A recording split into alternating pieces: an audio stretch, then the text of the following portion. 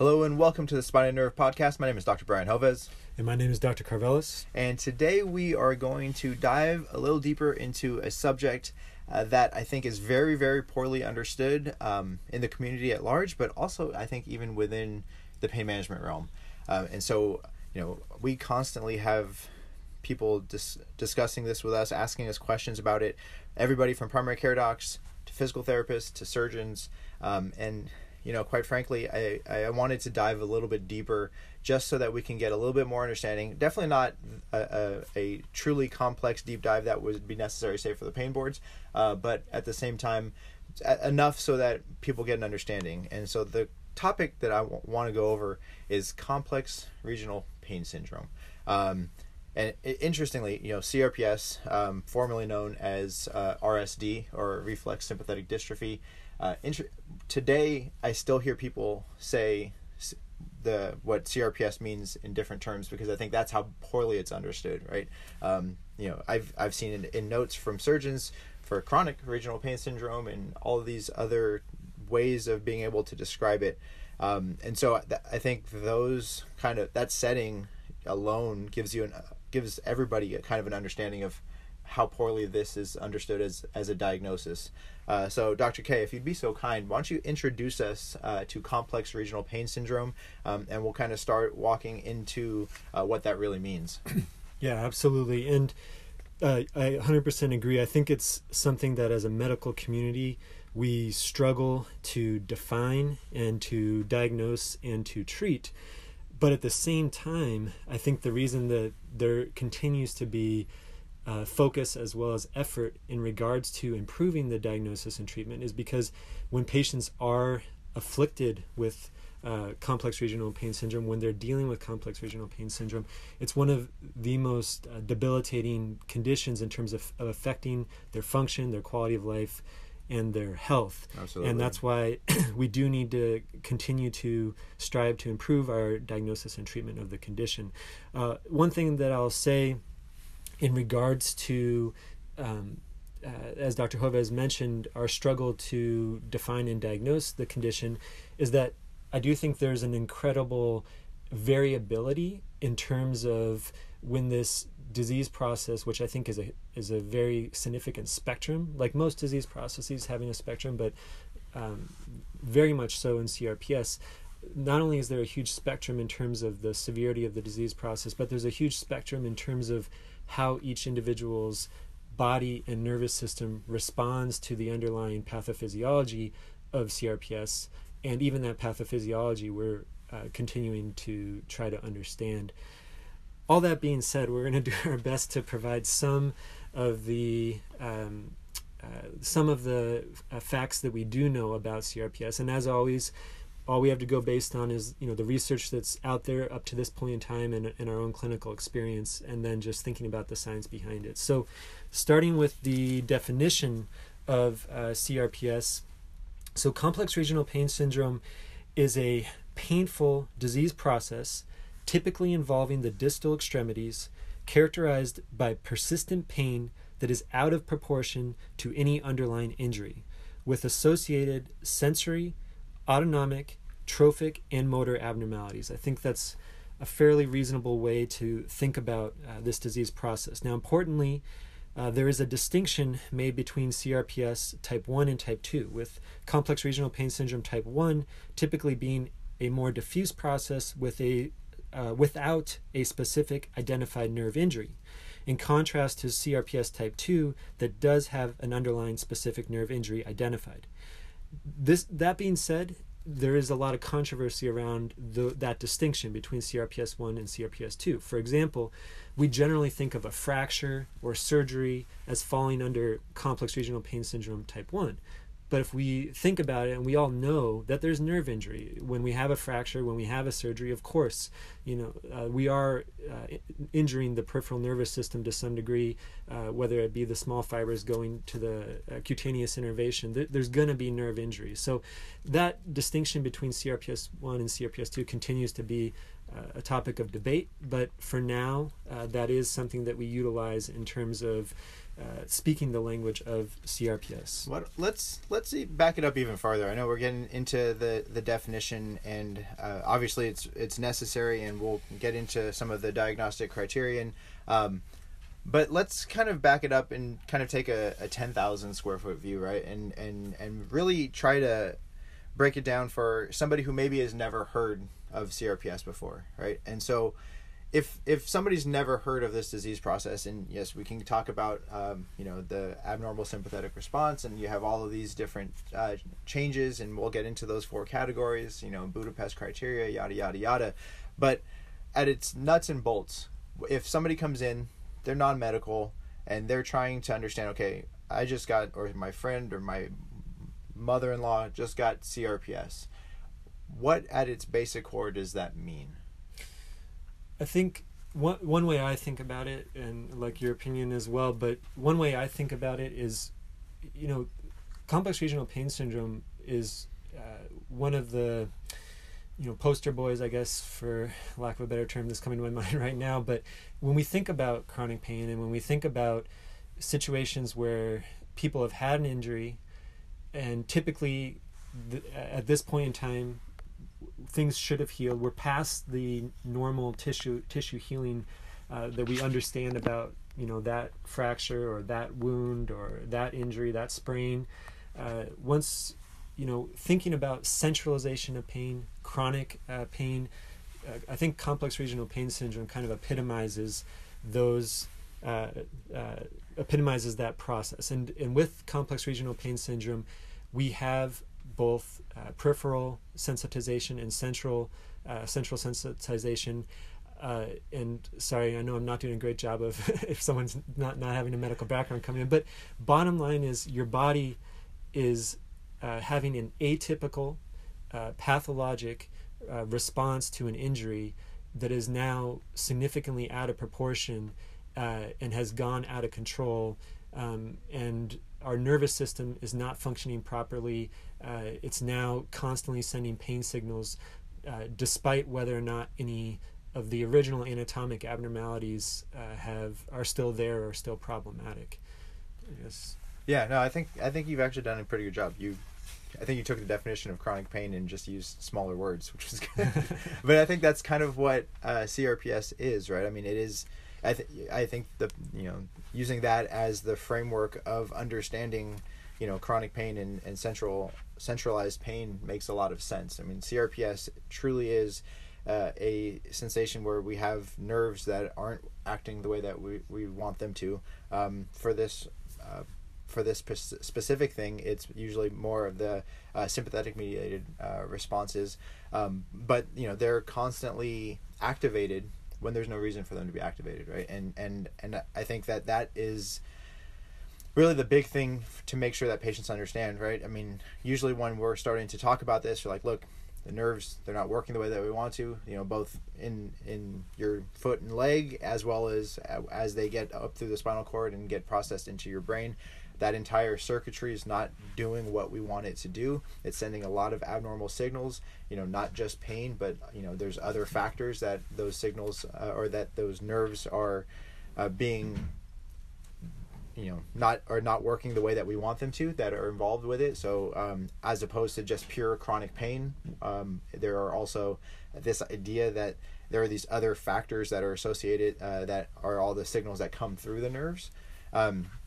And yeah, I mean, I think the hardest part, which you kind of alluded to earlier, is that, yes, a lot of times we try to associate pain, and especially chronic pain, with a specific injury or a specific thing that happened. But especially with CRPS, it's not always the case. Yes, there's usually some type of an inciting factor, but, a perfectly done surgery, with every single step done the right way, everything meeting standard of care, can still end up with these unfortunate responses, and that's, I think, a very challenging thing for anybody to understand. I mean, for physicians, obviously that's awful, right? How to do everything, to try your hardest to literally meet every standard of care, and the fact that for a very, very small percentage of the population they can still have an outcome that is as bad as CRPS, I think is challenging. But but of course for patients, when you completely don't understand that or what that means and have never really heard this, it can be really devastating. Yeah. So that's kind of the bigger view. Now we'll dive a little bit deeper. Dr. K already started delving into some of the more scientific ways that we think about CRPS and why CRPS differentiates from other disease processes. But I want to kind of touch on probably one of the most important aspects when you're actually looking at CRPS. And so we'll just kind of go into what's called the Budapest criteria, or this is the diagnostic criteria, and this is the way that we think about it. And then I think kind of stepping back from there, we can kind of go into kind of how much this affects people and the spectrum that we see this causing. But, just because we've already talked about how it's not just pain, right? There are these other signals that the nerves send, and they can all be affected. So Dr. K, take us away into the Budapest criteria, please. Yeah, absolutely. So when as we mentioned, the diagnosis of CRPS is a challenging diagnosis. It is a clinical diagnosis. Originally, the International Association for the Study of Pain created the Orlando criteria, but this was later on modified in 2010 at a meeting in Budapest with experts in the field.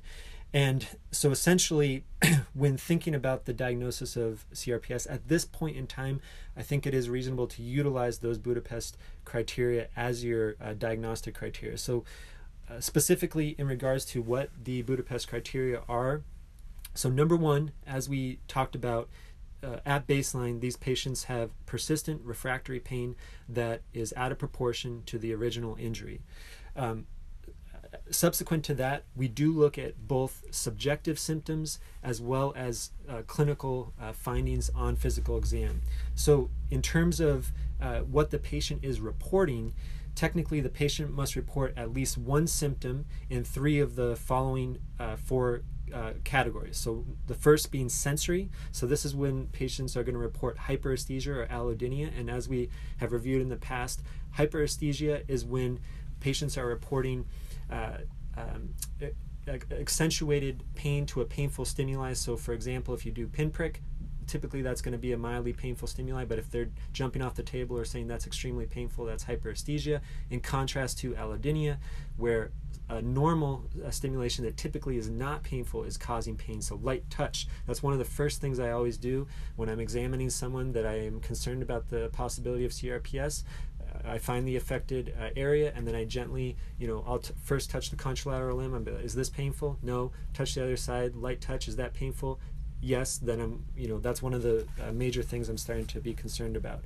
The next subjective category that we're looking at is vasomotor. So this is the patient reporting temperature difference side to side, color changes side to side.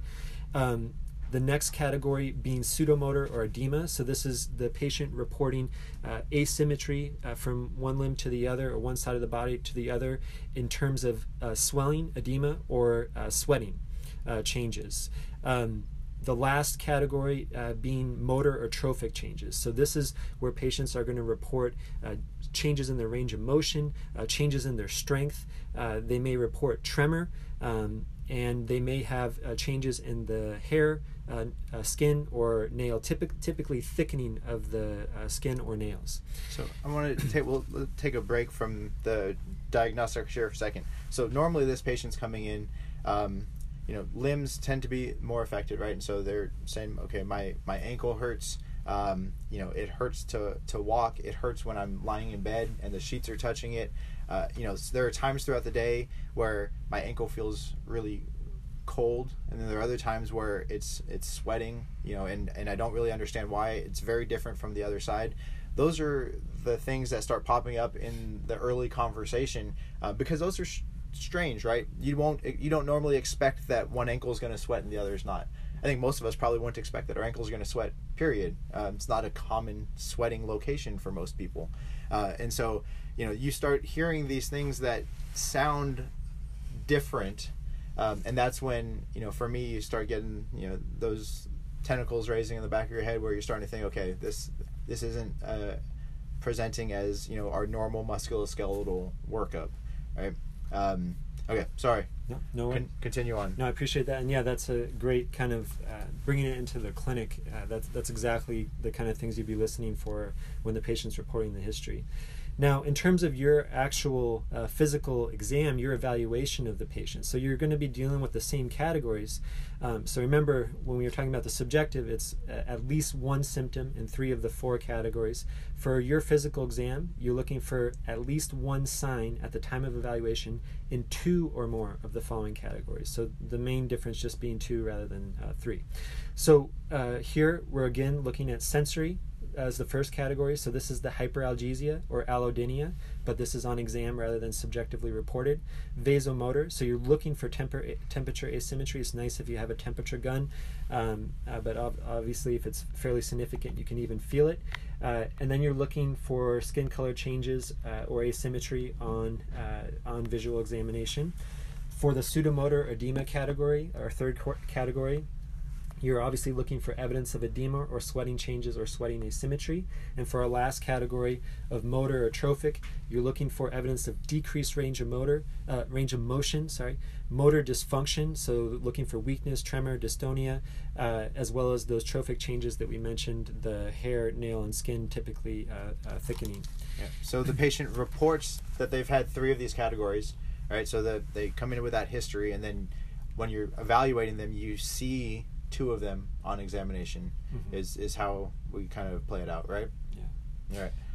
Yeah, and then the last diagnostic criteria being, like most of these difficult conditions to treat and diagnose, being that there's no other diagnosis that better explains the signs and symptoms. So it ultimately ends up being somewhat of a diagnosis of exclusion, like I said, like a lot of our more rare and difficult to treat conditions.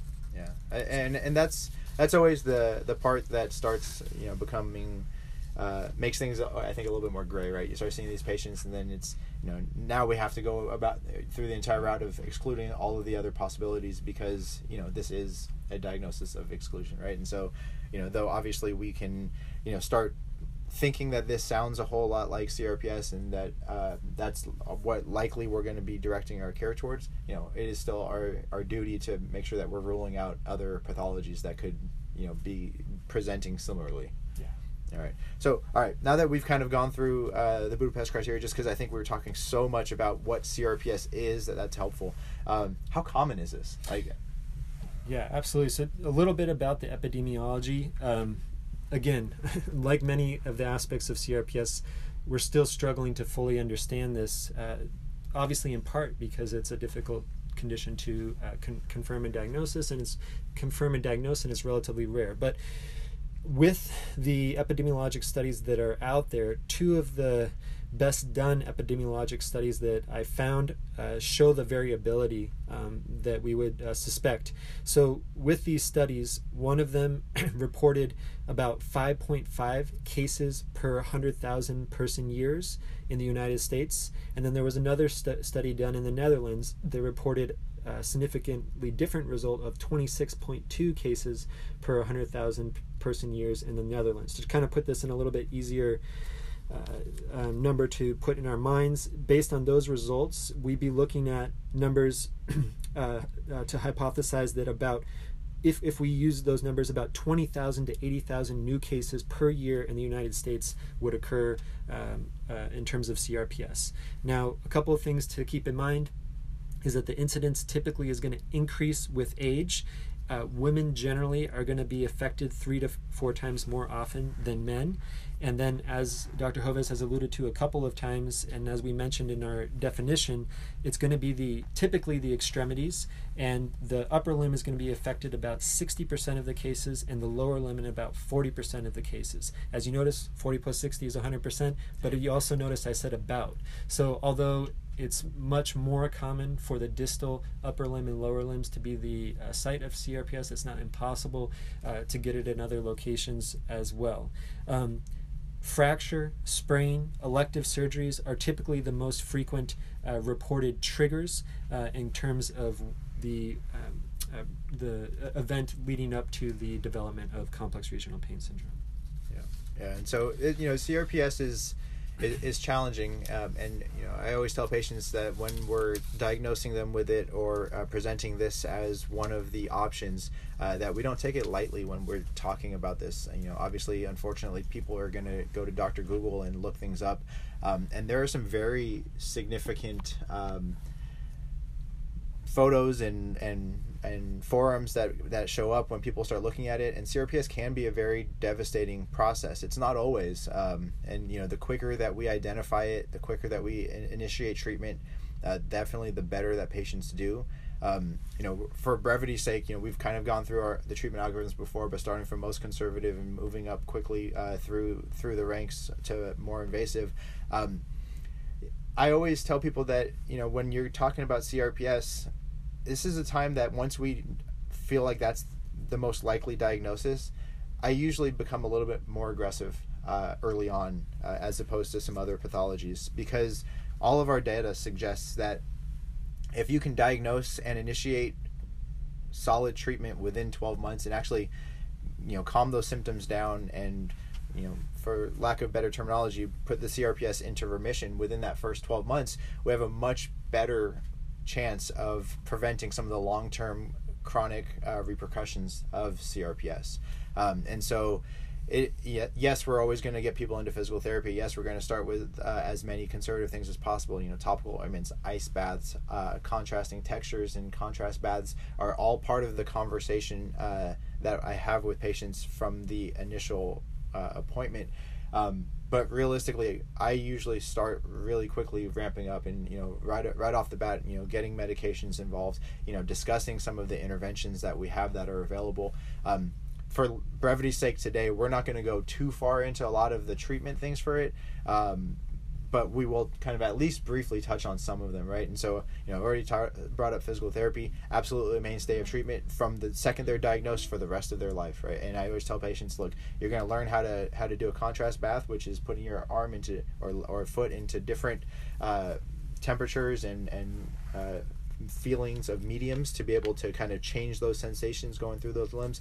You're going to be touching a lot of different things, because the way I explain it is we want as many normal signals to go through those nerves as possible, right? And so if you're touching a silk shirt and a wool shirt and a cotton shirt, that's going to be sending 3 different very distinct sensory inputs through, and the more that we're getting quote-unquote normal sensations going through, the more that we're trying to retrain those nerves to think the right way.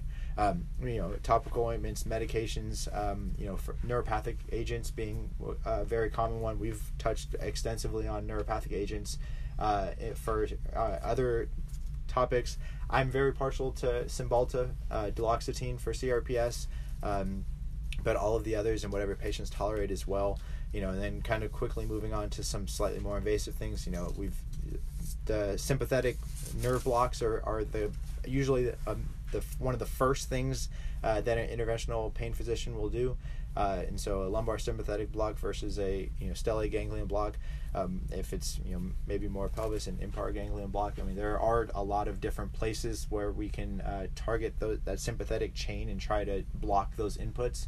And there honestly there's even really good data on some things that I myself have never done, but read extensively about. Bisphosphonates being something that's I think really interesting for CRPS. In fellowship, we did a lot of ketamine for CRPS, and these are infusions that patients are getting so that you're trying to reset the entire system. Jump in, Dr. K. I know I kind of went on a soapbox spurt. No, that was perfect. And just like Dr. Hovez mentioned, like any of our other conditions, we're thinking about lifestyle modifications, activity modifications, therapies, medical equipment, medications, procedures, surgical intervention, minimally invasive surgical intervention, further diagnostic workup, and additional consults. We're always thinking through that algorithm. One thing I'll just emphasize, Dr. Hovez brought up the physical therapy, the range of motion, the doing the different sensations to the area. That's critical. So that's where the education part comes in, because these people are not going to want anything touching their limb. They're not going to want to be moving their limb.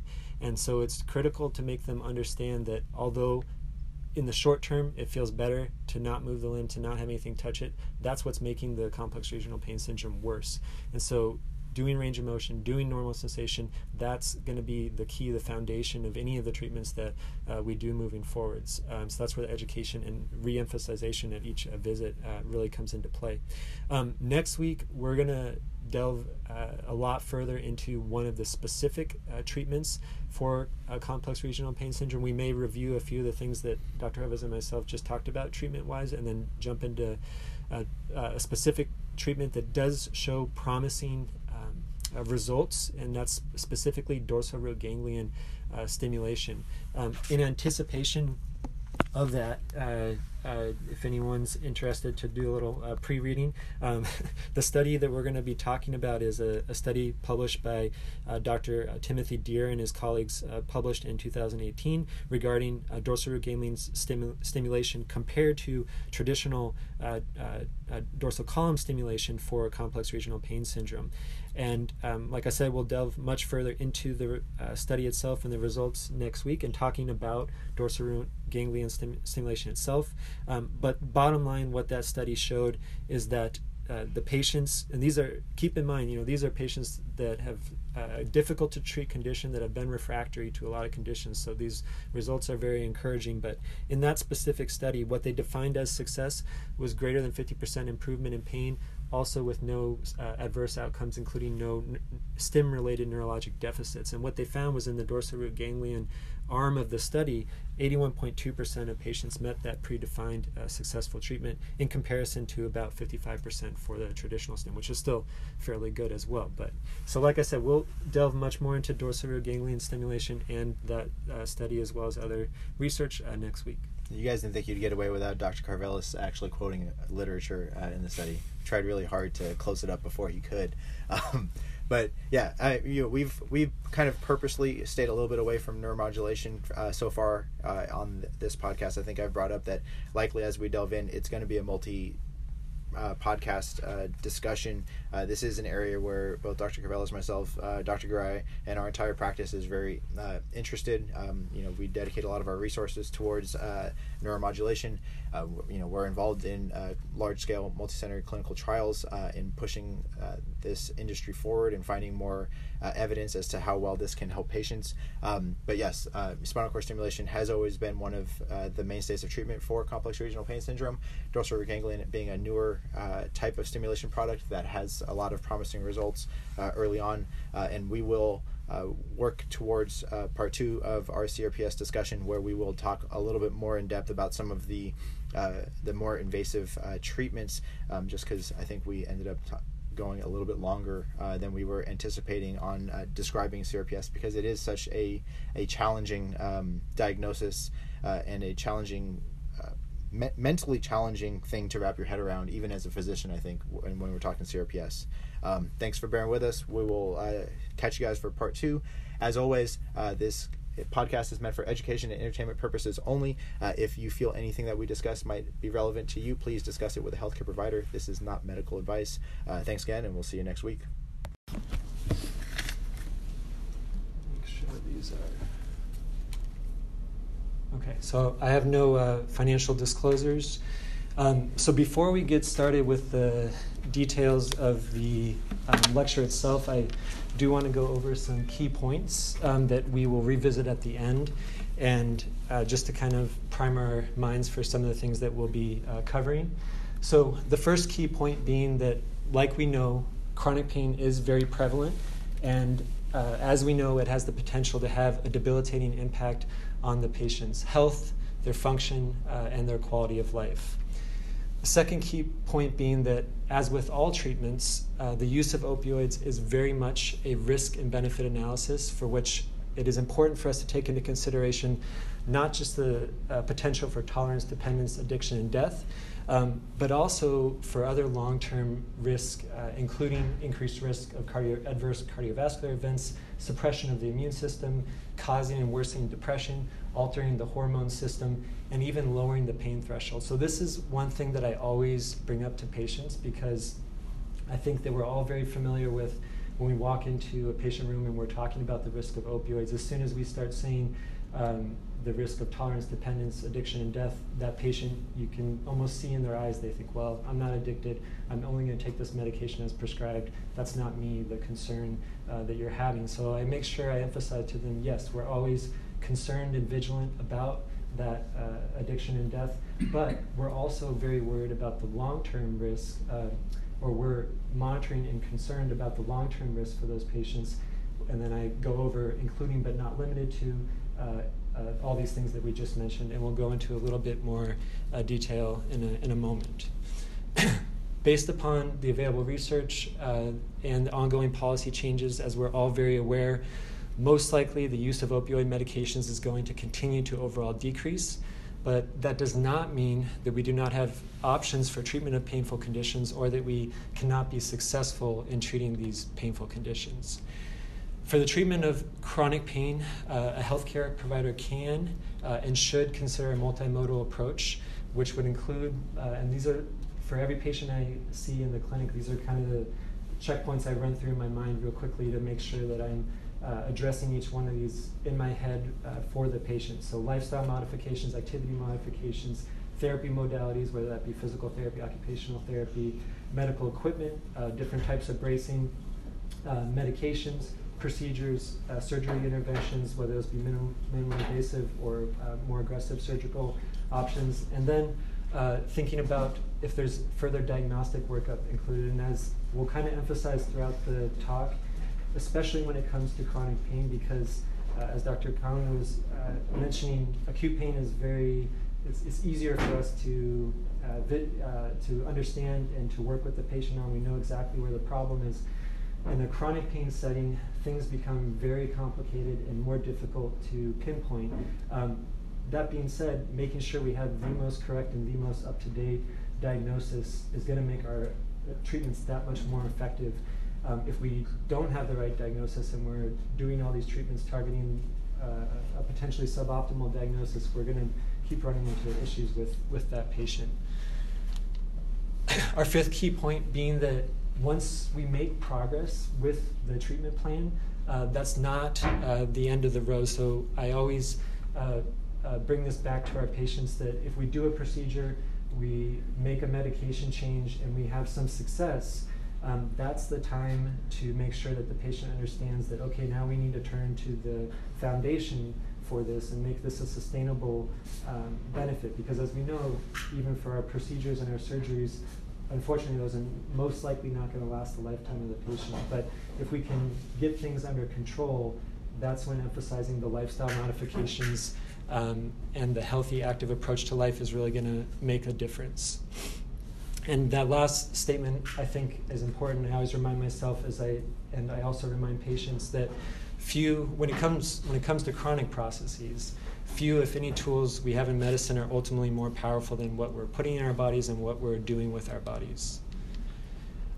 This slide, hopefully you guys will have access to these slides, and I think this is a good slide for any patient that you're going to be prescribing opioid medications. This is a good slide to have as a reference, because we should at least be doing this at a minimum, not only obviously first and foremost for the health and safety of the patient, but also for your safety. We all put in so much time and work and effort into each day and into each patient visit. So we want to protect ourselves, and we're always trying to do the right thing for the patient. But as we know, there's a lot of policies out there, and we want to protect ourselves as best we can as we're trying to do the right thing for the patient. So these are just some of the things. I won't necessarily go over each one right now in detail, but do they have access to these slides? So we can easily do that. I see that. If we can just have them put their email here, then we can go ahead and I'll email everybody. So next to your signature, if you put your email address, we have all of these online because you've already given this to us. So we can just as easily just send out the entire. And was it 70 or 75 morphine equivalents, or is it 90 morphine equivalents for naloxone? For that law right now, it's 90. But then for any patient that is also on a benzodiazepine, and or if you as a clinician feel like they are at high risk, So if they have significant psychiatric comorbidities or a history of overdose, then you would. So there's some clinical. It can be lower. We can choose lower. Yes, But if it hit 90 or more just on an opiate, then absolutely required. Yeah. Okay. So just to in this slide where they talked about the risk, avoiding as best we can the use of a centrally acting depressant medication, including benzodiazepines when we're prescribing opioid medications. Just to drive home that point, so as we all know, there is a black box warning on the use of opioids and benzodiazepines. Studies, interestingly enough, have found that benzodiazepines are present in over 30% of overdoses involving opioids.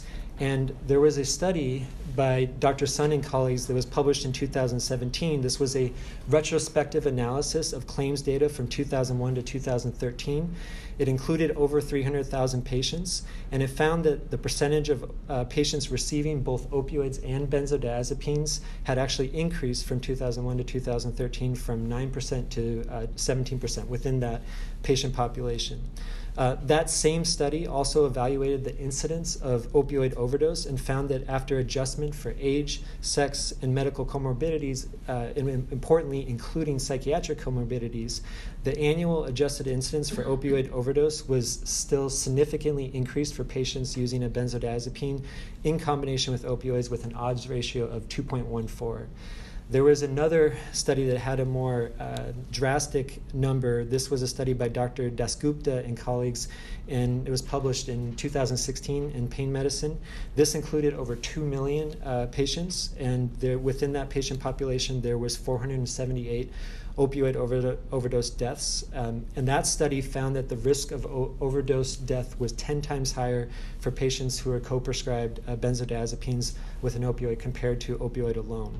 The take-home point being here that based upon the available research at this time and thinking about the science behind it, including that we know that both of these medications have the potential to cause respiratory depression, we should avoid or minimize the concurrent use of opioids and benzodiazepines as best we can. So in the following slides, we'll go over the epidemiology and the impact of chronic pain, as well as some statistics regarding opioids and the impact of opioids on our patients. But really the concept I want to make sure I emphasize in the next few slides is that absolutely opioids we know are a problem and have this significant potential detrimental effect on the health and safety of our patients. But as Dr. Kang also was very well describing, chronic pain in and of itself is a disease process. And so it becomes this important, I think, concept that we don't have complete and true success just by lowering opioid medications. We still have to continue to try to treat the chronic pain process because, as we'll go into a little bit more detail, yes, both are problems, but the chronic pain disease process in itself is very much a real issue we need to deal with too, and consider the impact on our patients. So getting into some of the statistics here just real quickly, as we know, and I know this will be somewhat a review, so we'll try to get through it fairly quickly here, but as we know, chronic pain is unfortunately very prevalent. An article published in 2019 in the Journal of Pain that focused on the prevalence of chronic pain in the United States found an estimated prevalence of 19 to 43% of the United States adult population. That same article I thought was very well done in good statistics. They worked to create more of a scale of the severity of chronic pain and its impact on the function and the health of patients. And what they found was that high impact chronic pain, which they defined as having pain on most or every day for 3 months or longer, with greater than or equal to one associated activity limitation, so an impairment in their ADLs or disability in their ADLs, that was estimated to have an overall prevalence of about 4.8%, or approximately around 10 million adults in the United States.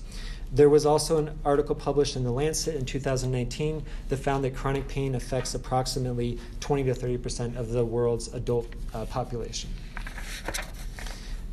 So a key finding in that article that was evaluating the prevalence of pain and high-impact chronic pain was that chronic pain was strongly associated with an increased risk of disability. In fact, even after controlling for other health conditions, the authors of that paper found that disability was more likely in those with chronic pain, even compared to patients with stroke, diabetes, heart disease, and kidney failure. So, I'm sorry to interrupt, but I was just wondering, at a point that you think it's convenient, now that the food's here, sure. What we'd like to do is actually take a very quick break. Yeah, and then absolutely. get the food so that way they're Yes. listening at the same time. Sure, absolutely. Yeah. Whenever you